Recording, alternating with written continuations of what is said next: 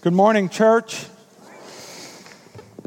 Good to see you all here today. And for those of you that were at Patrick and Grace's wedding yesterday, I'm keeping my eye on you. I know it was a long day, but I was there too. Stay awake, stay alert, because I might pick on you.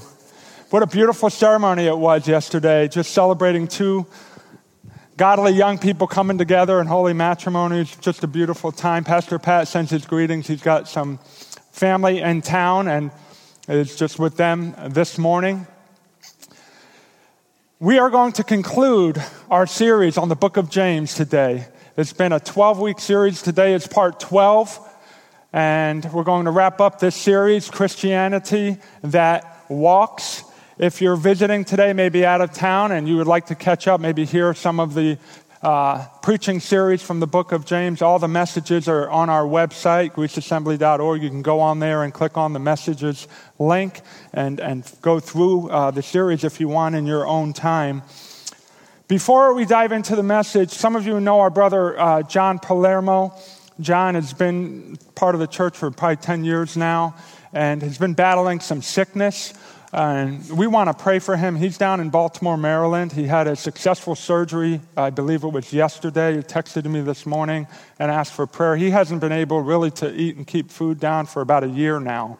And today was the first time he said he had some soft food and hasn't been bringing it up. So he's thankful. They think everything is well. They're going to monitor him. He's going to be down there until Wednesday and then head back to Rochester.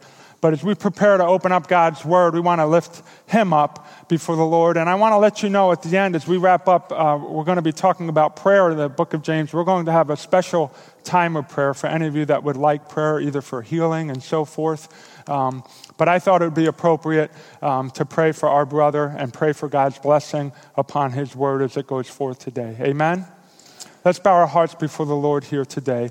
Heavenly Father, we thank you, first of all, for your word. We thank you, God, that we have time, that we have the freedom right now to open your word and to receive directly from you today.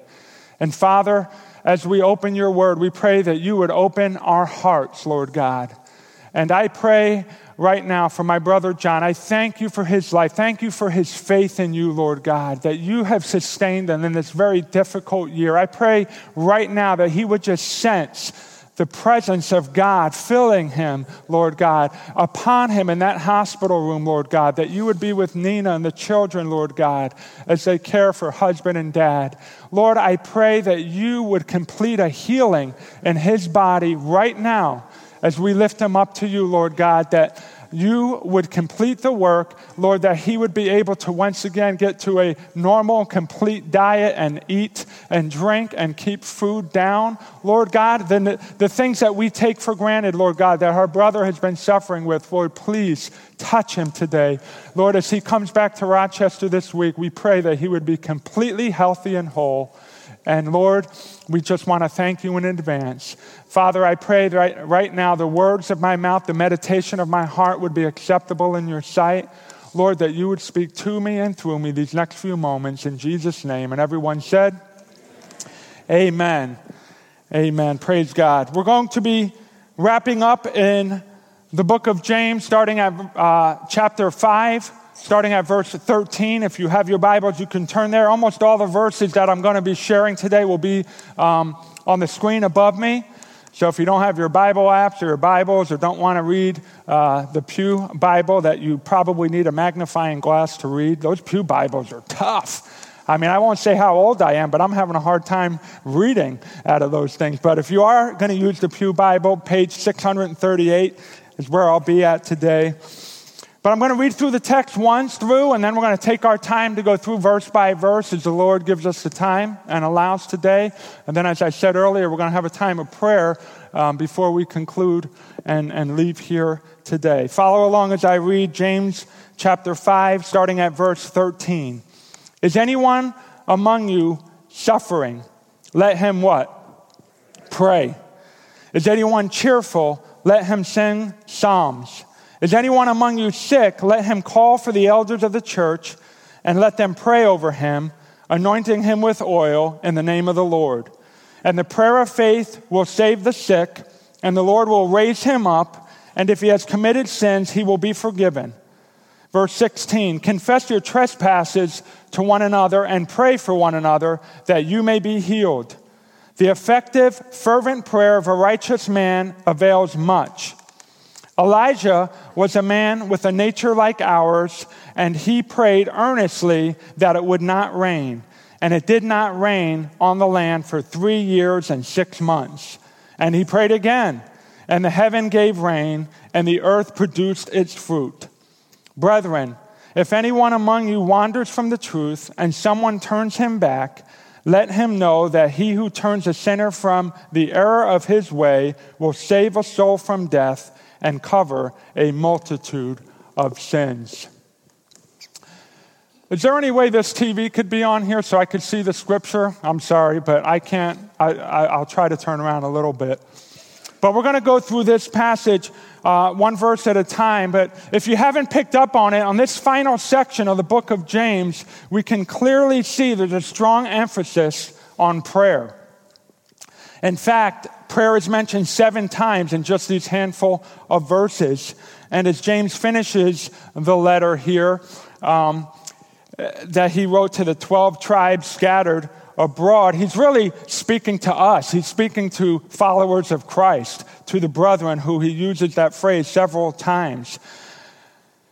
James is encouraging us, and I want to encourage us here today. If you're taking notes, you'll see it on these outlines, to pray, describing 4 situations.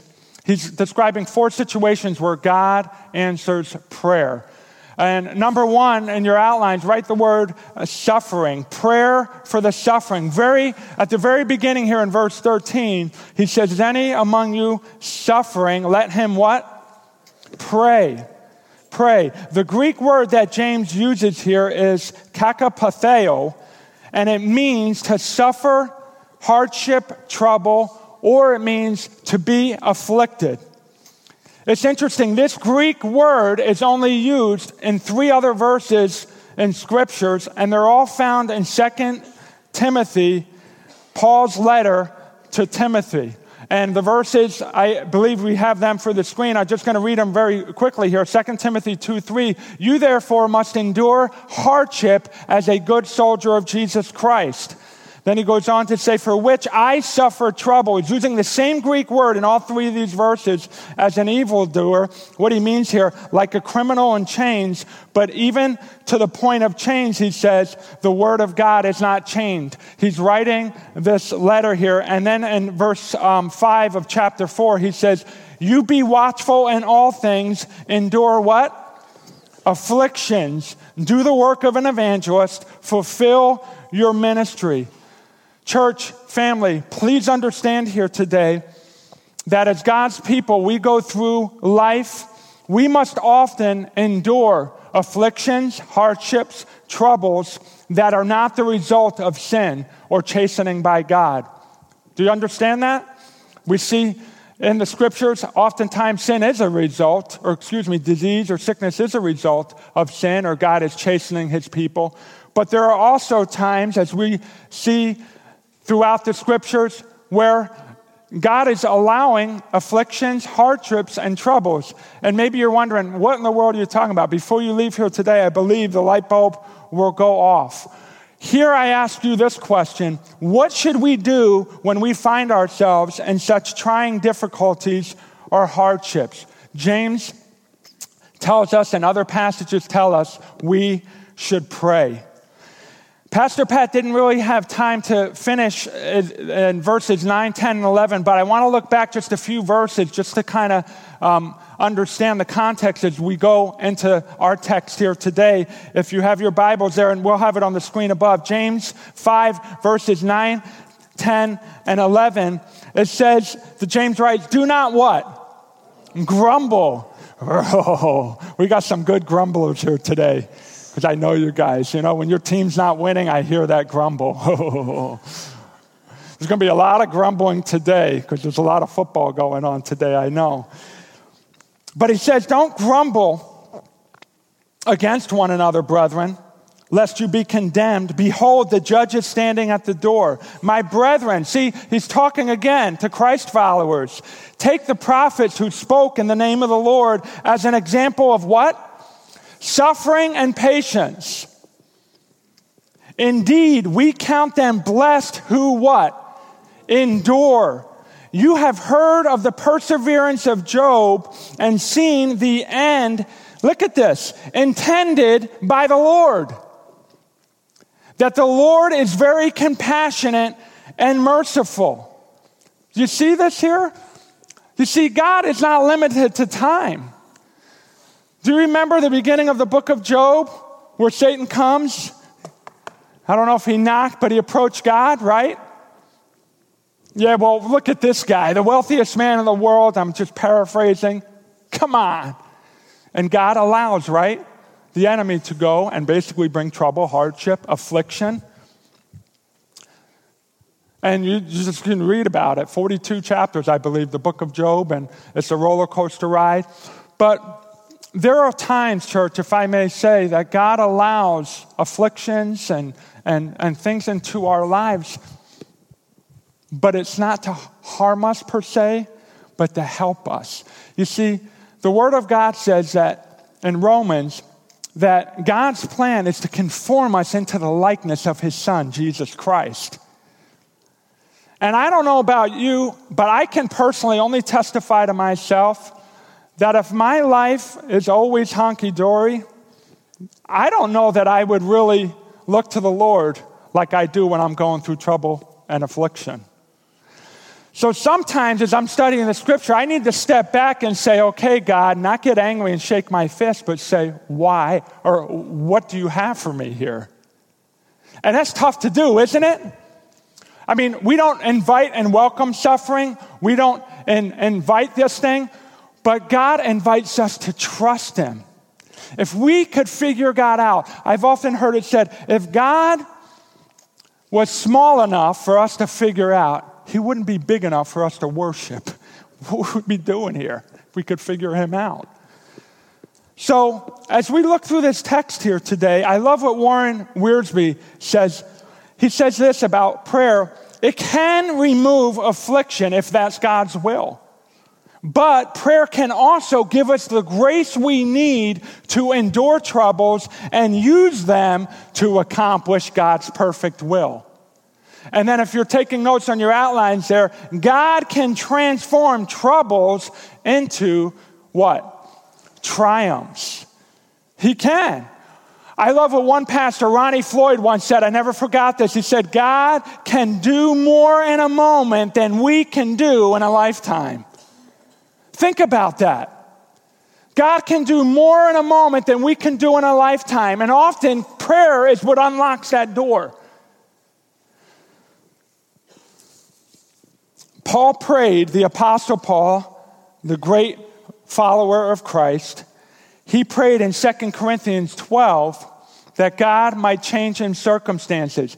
But instead, God gave Paul the grace he needed to turn his weakness into strength. And I want to just pause from James here, and we have the scripture up on the screen. Look at these 4 verses in 2 Corinthians 12. Many may be familiar with this passage.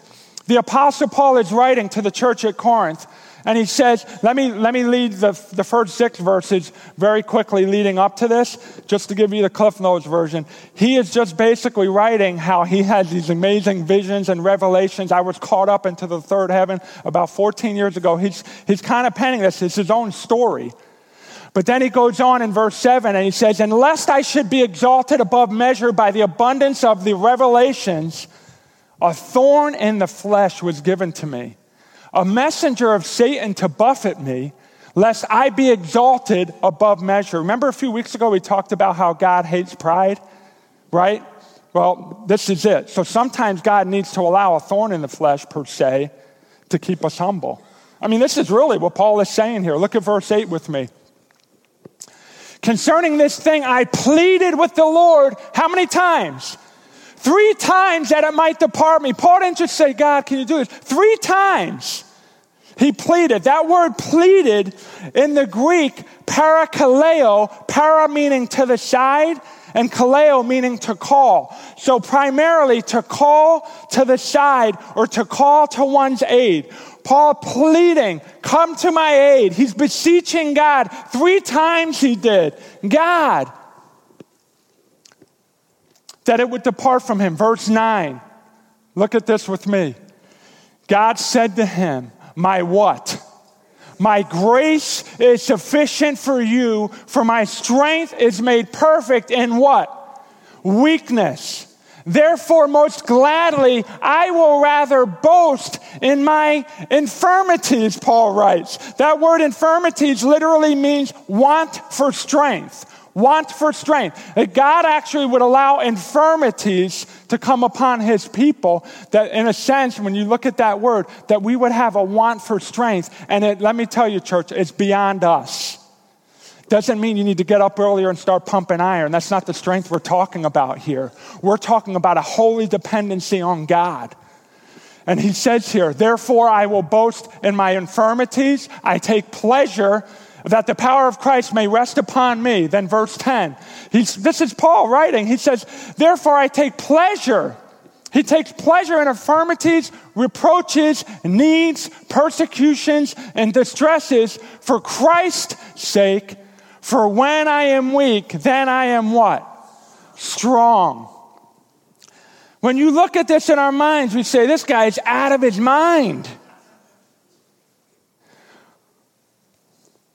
But God help us to have, I used to call this God's goggles, like God's perspective from heaven, that we could see that God is good. Amen? He's good in the distress. He's good in the troubles. You see, because as I said before, if God doesn't do another blessed thing for us on this side of heaven, the fact that he gave his son and purchased our salvation is enough. And if he chooses that we die from an infirmity, a sickness, or distress, forever, eternity is secure with him. So even if I can't wrap my mind around it, to know forever and ever, I will be free. There's no more sickness, no more pain. Read Revelation, see the end of the story. It's worth it, church. Jesus prayed in Gethsemane that the cup might be removed, and guess what? It wasn't. Yet the Father gave him the strength he needed to go to the cross and die for our sins. Look at this verse in Matthew with me. Matthew 26, verse 39. Jesus, it says, he went a little farther and fell on his face, and what did he do? He prayed, saying, oh, my Father, if it is possible, let this cup pass from me. Nevertheless, not as I will, but as what? You will. Write this down, journal it. What a powerful pattern for us to pray. What an incredible example. Jesus Christ himself prayed, nevertheless, not my will, your will be done. He prayed to his Father if he could take this cup. There was absolutely no other way, though. We know without the shedding of blood, there can be no forgiveness of sins. Jesus had to go for us to have salvation. In a way, he didn't have to go, but that's love. No greater love than this, that he laid down his life, right? He laid down his life. He chose to do that. What an incredible example. Jesus, fully God, yet fully man. Do you think he felt the pain when the crown of thorns were pressed on his skull? Absolutely. He bled. He died. One of the most horrific deaths for you and for me. Are you suffering today? James admonishes us to pray. Let's look back at verse 13, at the second half. He says, is anyone cheerful? Let him sing psalms. God has a way, church, of balancing our lives. Oftentimes it's with hours of suffering, but days of singing. You know, there's that phrase, the scriptures, the joy comes in the morning, right? There's times we're familiar with that. But always times, I constantly am telling myself, sometimes I feel the suffering is greater than the singing, but that this is a season. with 3 teenage daughters. This is a season. Try to enjoy it. Oh, Jesus. Try to enjoy it. And now my second can get behind the wheel. Try to enjoy it. My prayer life just went up this past week when I took my daughter to get her permit. Oh, Lord. God is good. Hear this, though. The mature Christian, the mature Christ follower, prays in the midst of their problems and sings while suffering. Look at Acts 16, verse 25. You're familiar with this. This is the story of Paul and Silas. There's been songs written about this. We sing songs about this. But it says at midnight, Paul and Silas were praying and singing hymns to God, and the who? Prisoners were listening to them.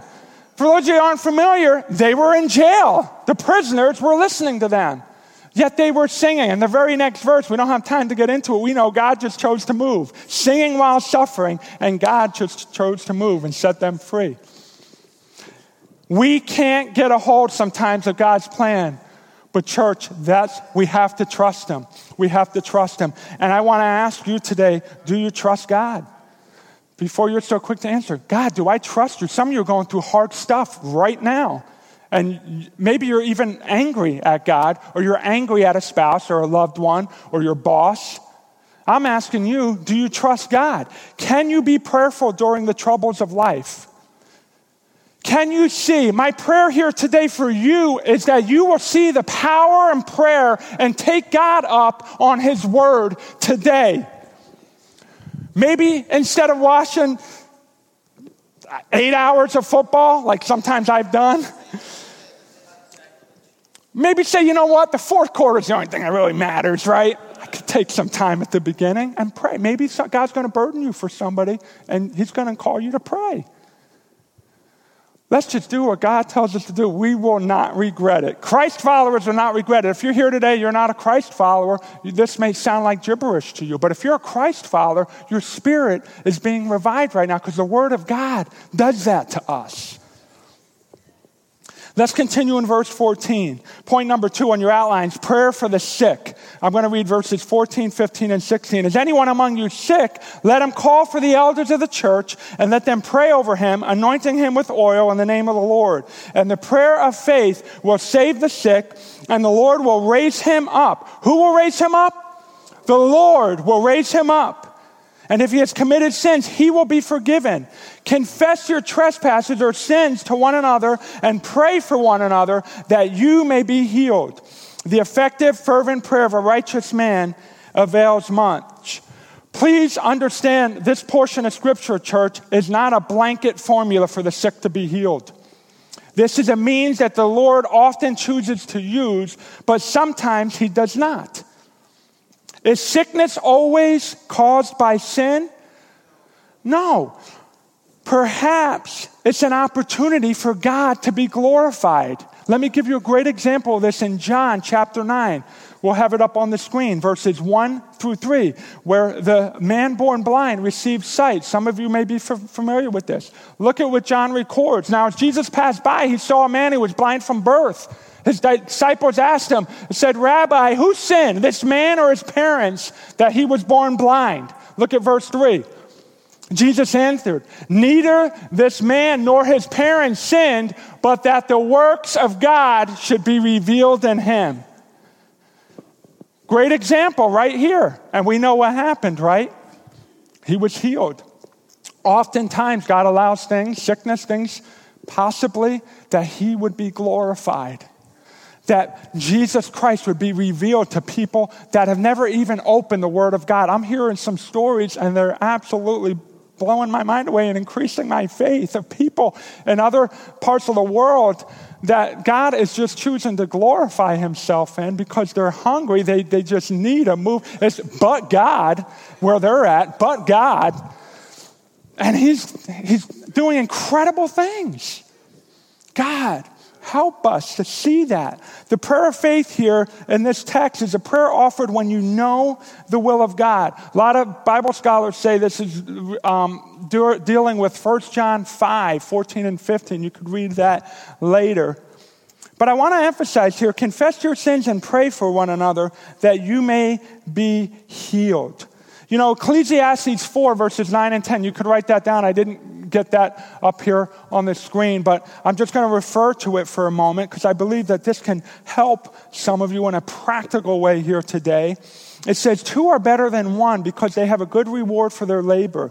For if they fall, one will lift up his companion. But woe to him who is alone when he falls, for he has no one to help him up. Can I say here today to someone that may need to hear this, don't do life alone. Single person, don't do life alone. Maybe you're saying, well, I want to get married. Don't do life alone. Find a community group, find a ministry team, something. And I'm going to be real transparent, okay? But as a pastor, this sometimes is very hard for me. Because you're a pastor, you got to pray, everything's always doing good and stuff. There was a time in my life where it took a while. I was praying God. I had a friend when I first moved here that I met, a youth pastor, and we would meet on a weekly basis. We tried actually a couple times a week at the Y next door. Number 1, for encouragement spiritually, but number 2, we wanted to kind of stay in shape as we were starting families, and we knew that, we had to be more intentional, all right, about our health. He moved down south, and for a long period of time, he was just the brother that God had in my life that I could just be transparent with, that would pray with me. We need this, church. I heard just recently of a man who confessed to another brother a sin that was very private, that he was struggling with, but he said the moment that he did, it was like this burden was lifted off of him, and his heart was healed. That's this verse right here. James, confess your sins to one another, pray for one another that you may be what? Healed. Sometimes confession is the very thing that God will use to bring healing to your soul. That's what God's word says here today. Receive that. Proverbs 28:13, I believe we have this on the scripture above here, on the screen above. He who covers his sins will not prosper, but whoever confesses and forsakes them will have what? Mercy. Do you need the mercy of God? I need the mercy of God. The importance of confession. Confession. I want to look in verse 16 here, this word effective, fervent. We see this as James pens these 2 words here that we see. Very, very interesting here. The effective, fervent prayer of a righteous man avails much. What does that Greek word look like to you in the English? Energy, yeah. Energy, right? It's the first thing. That's the Greek word that is used for the effective, fervent. Effective, fervent. That's the word. So it's probably energio, maybe. I don't know. Pronunciation is not my gig. But I can look at that and think of the word energy. And literally, in the Greek, it's defined to put forth power, be operative, to work, to be active or efficient. Let me ask you here today, when was the last time you put forth energy in prayer? Kind of a weird question. Now, I know some of you say, well, you can whisper, God hears your stuff. Absolutely. We see so much on prayer, but I really feel, just as we look at this text here today, and maybe the Holy Spirit has just been challenging me, prayer is work. Prayer is work. Let me look just a moment. Luke 22:44. Do we have this verse? Luke 22:44. Look at this. This is Jesus. Jesus, okay? Being in agony, what did he do? He prayed more what? Earnestly. That word, earnest, is just the way it sounds. It's intensity. Then he actually his sweat became like great drops of blood falling down to the ground. This is the same, this is Luke's gospel here, but this is the same intensity in the Garden of Gethsemane. There have been times I've been so burdened for a soul, maybe a loved one, or for a need, that I have gone to my basement or gone somewhere. I used to go to Braddock Bay, where not a lot of people hang out, but just call out to God and pray. I want to encourage some of you need to ask God to give you that energio, as we see there, the effective, fervent prayer availeth much. I'm not saying that because you yell, God's going to hear you any clearer. But I'll tell you, there is something. We can see this in Paul and Jesus, and we don't have time to dive into this. I just gave you one quick verse, but, we see, again, fully man, yet fully God. Just the agony, the pressing in. At the end, if you look in the Gospel of John, when he's on the cross, Jesus says he cried out in a loud voice, is the words used, in a loud voice. There's this intensity that we see. I don't know if any of you ever saw the movie War Room. It's a Christian movie that was put out, but I love the lady they used. Perfect fit for the part. But a lady that just a prayer warrior. And there's one scene where she converted a closet just basically to a prayer room and put prayer requests all over. But she's praying with such intensity. That just came back to my mind as I was studying this week. There's times that prayer, again, we're engaging. There's spiritual warfare. And sometimes the devil needs to know that we're serious. Back off. I know you may think I'm nuts, but there's sometimes you have to just get in and say, that's enough. We can be very passionate about things that mean nothing when we breathe our last breath. And I'm guilty of it as well, trust me. But we're talking about a soul.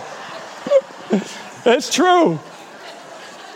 Hey, listen, let's just put it out there, okay? I'm a Giants fan. We're playing the Bills, I get it.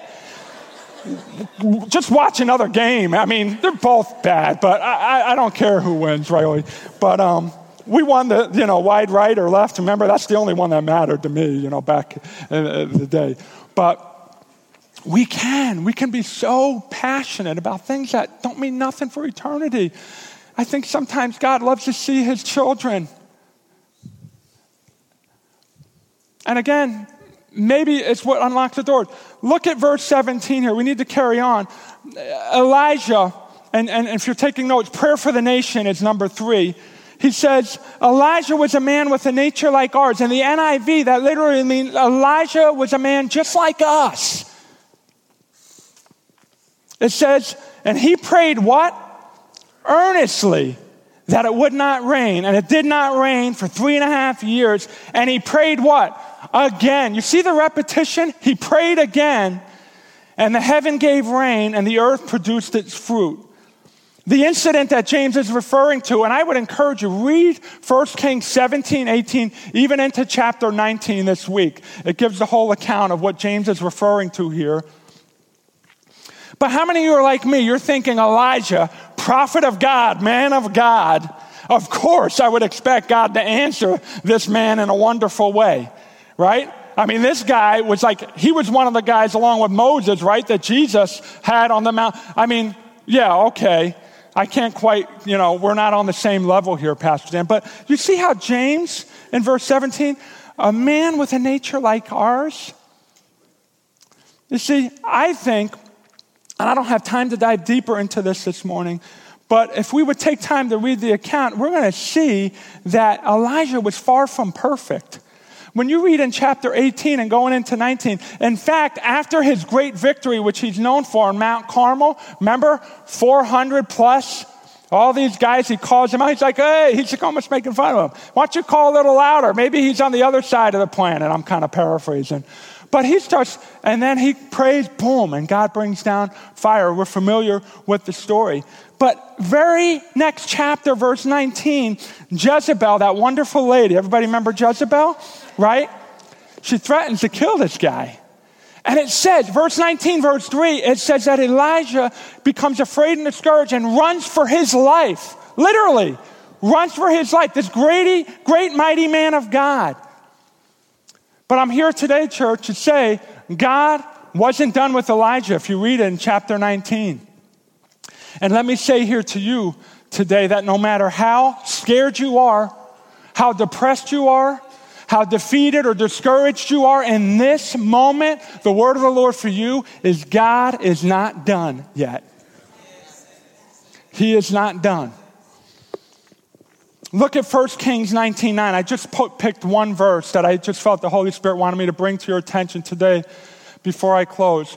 It says here, he went into a cave. I just kind of set the scene. So he runs away. He goes into a cave, spends the night in that place, and behold, the word of the Lord came to him and said to him, "What are you doing here, Elijah?" And for some, maybe that's a word that God would want to give to. What are you doing in the place you're at here today? This is not it. I'm not done with you. Not what are you doing here at Greece Assembly Day, but your life right now, what you're going through. Some of you, the Holy Spirit just spoke to you when I read that. That was what the Holy Spirit wanted you to hear. What are you doing here today? This isn't the end here. This isn't it. You know what he says a little later? Get up and eat. I like that. There's fasting and stuff. Some of you are like, okay, I received that. I'm going home. Let's get those chips and salsa going for the game, whatever. But what is God saying to you today? What is he saying here today? One thing that's nice about a cave is it's not easily, you can't easily be distracted. It's you and who knows what, but it's quiet, right? I've actually been in some caves in the Midwest, okay? And I mean, you cannot see, when you're in one of those, you can't see your hand in front of your face and stuff. That's the one thing that's nice. And oftentimes, and we know, even this text tells us, a windstorm came, right? Fire, but it was the gentle voice that spoke. And again, you've heard me say this before, church, sometimes the discipline of solitude is the discipline that we need in our lives. Just us and God and quiet. Turn it all off, leave your phone in the other room. All you hear is your refrigerator humming, if that.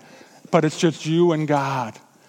It's amazing. I can tell you many of my sermons that I prayed for the Lord for, that I've just been praying. I've been in this sanctuary praying and stuff like that. Many of them have been birthed honestly, and I'm a deep sleeper at 3, 4, or 5 in the morning. Honestly, I think because my body's shut down, there's no traffic going through my head, and all of a sudden the Lord's speaking to me, and I pop up, and I'll start writing or putting it in my phone. I'm serious. There's something about being quiet with the Lord. Getting back to our text here, Elijah prayed earnestly and prayed again. In fact, at the end of 1 Kings 18, Elijah went to the top of Mount Carmel, fell down before the Lord in prayer. He prayed and sent his servant 7 times to see if there was evidence of rain. And on the 7th time, his servant saw a little cloud. Before long, there was a heavy rain, and the nation was saved. Bang, just like that. Isn't that amazing, church? How many of you, the question is, does America need showers of mercy, grace, and God's blessing today? Does this nation need an outpouring, literally a spiritual rain from heaven to come? Oh, if we've ever needed it, we need it today. I've done something a little different on the back of your outlines. You'll notice I've included a prayer that Daniel prayed in Daniel 9, verses 4 through 19. I put the whole prayer in the back of your outline. For some of you that are so passionate about our nation and praying for our country, this is a great example of a prayer. You could substitute Jerusalem for Rochester or America, however you want to do it, but especially the last paragraph, verses 16 through 19. When we pause to pray here for a moment, some of you, the Lord is going to burden you to pray that prayer as we close out here today. And pray with your heart, pray with your might, and pray and believe that God is going to do something, because our nation needs a move of God. Amen, church? Number 4 here, before I prepare to close, prayer for the straying. The straying. Look at verses 19 through 20. Brethren, again, notice, brethren, Christ followers, if anyone among you wanders from the truth and someone turns him back, let him know that he who turns a sinner from the error of his way will save a soul from death and cover a multitude of sins. How many of you know someone who has strayed or wandered from the truth? I think there's a lot more than that. How many of you know someone who have strayed or wandered from the truth? Many, many hands here today. Now, while James did not specifically name prayer in these 2 verses, the implication is there. If we pray for the suffering and the sick, surely we must pray for the brother or sister who wanders from the truth. The Greek word used in verse 19 for turn him back is epistrepho. It literally means to turn to or to cause to return, to bring back. It's the same word Jesus used. Look at this in Luke 22. I want you to read this with me. getting ready to close, but look at this passage here.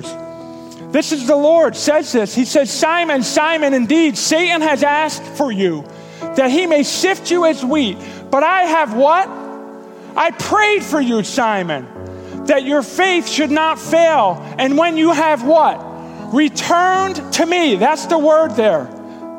Return to me, strengthen the brethren. The King James uses the word converted. So is it possible for born-again people to be converted? Well, in this sense, yes. Some of us need conversion. We need to return back. Some of us know someone that needs to return back.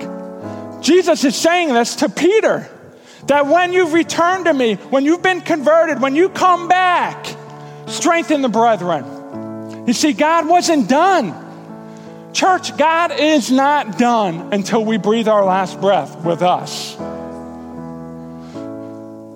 As we prepare to close here today, maybe some you just have been maybe tormented is a strong word, but you've been under attack and you just spiritually are just flat as flat can be. Let the Holy Spirit minister to you today as we prepare to close.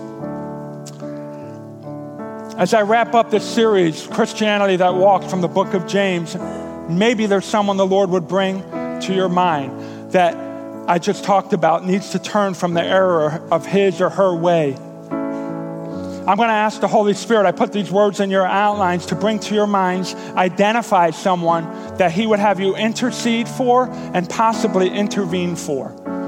We have the picture that James is saying here, that actually you actually go to somebody and speak truth, maybe correction, and love.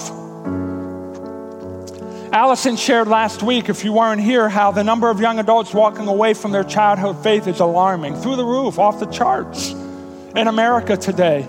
Let's ask ourselves here today, is my life hindering or helping the wanderer? You know, Jesus had very strong words in Matthew 18, verses 6 through 9. Very serious words, very strong words. For anyone who causes these little children to sin, put a millstone around his neck. He'd better off go drown in the sea. He takes it serious, church. As the worship team plays softly in the background, I want to encourage every Christ follower to choose one of the 4 situations that are there in your outline that I shared.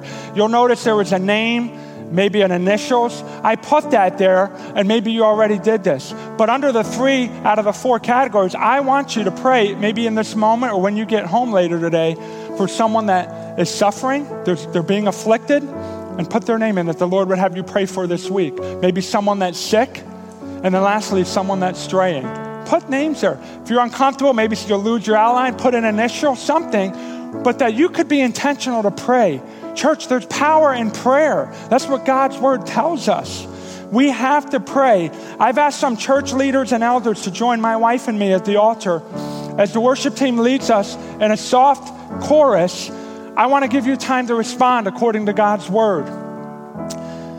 Whether you're here today and you personally are suffering or sick, or maybe you're burdened to stand in the gap for someone that is, and you want to stand in their place. Maybe you're burdened for the nation and you just want to come forward and pray, or sit in your pew and pray that scripture there on the back of your outline. I would encourage you here today to believe with me that God hears our prayers.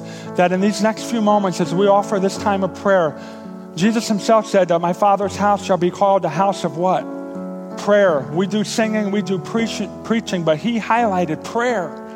And prayer is work. And right now, you may not feel like, I don't got any energy left. I'm just tired. I'm ready to go home. And so, like, I encourage you, press in. Press in these next few moments. I'm going to ask our elders, specifically, if you would like to be anointed with oil, as we read about here in James 5. We have anointing oil. My elders are going to stand to my right, the church elders here. And then I have some other couples that are here, leaders in the church, that are offering to pray for any need that you have that will be to my left. But I'm going to ask us all to stand at this time, and those that I've asked to join us and lead in prayer to come forward. Look at that outline or review in your head and say, okay, I'm asking you to pick one, every Christ follower, to pick one area to pray for as we close this service out. Maybe it's someone suffering, sick, straying, or some of you are burdened for our nation and you want to pray for our nation.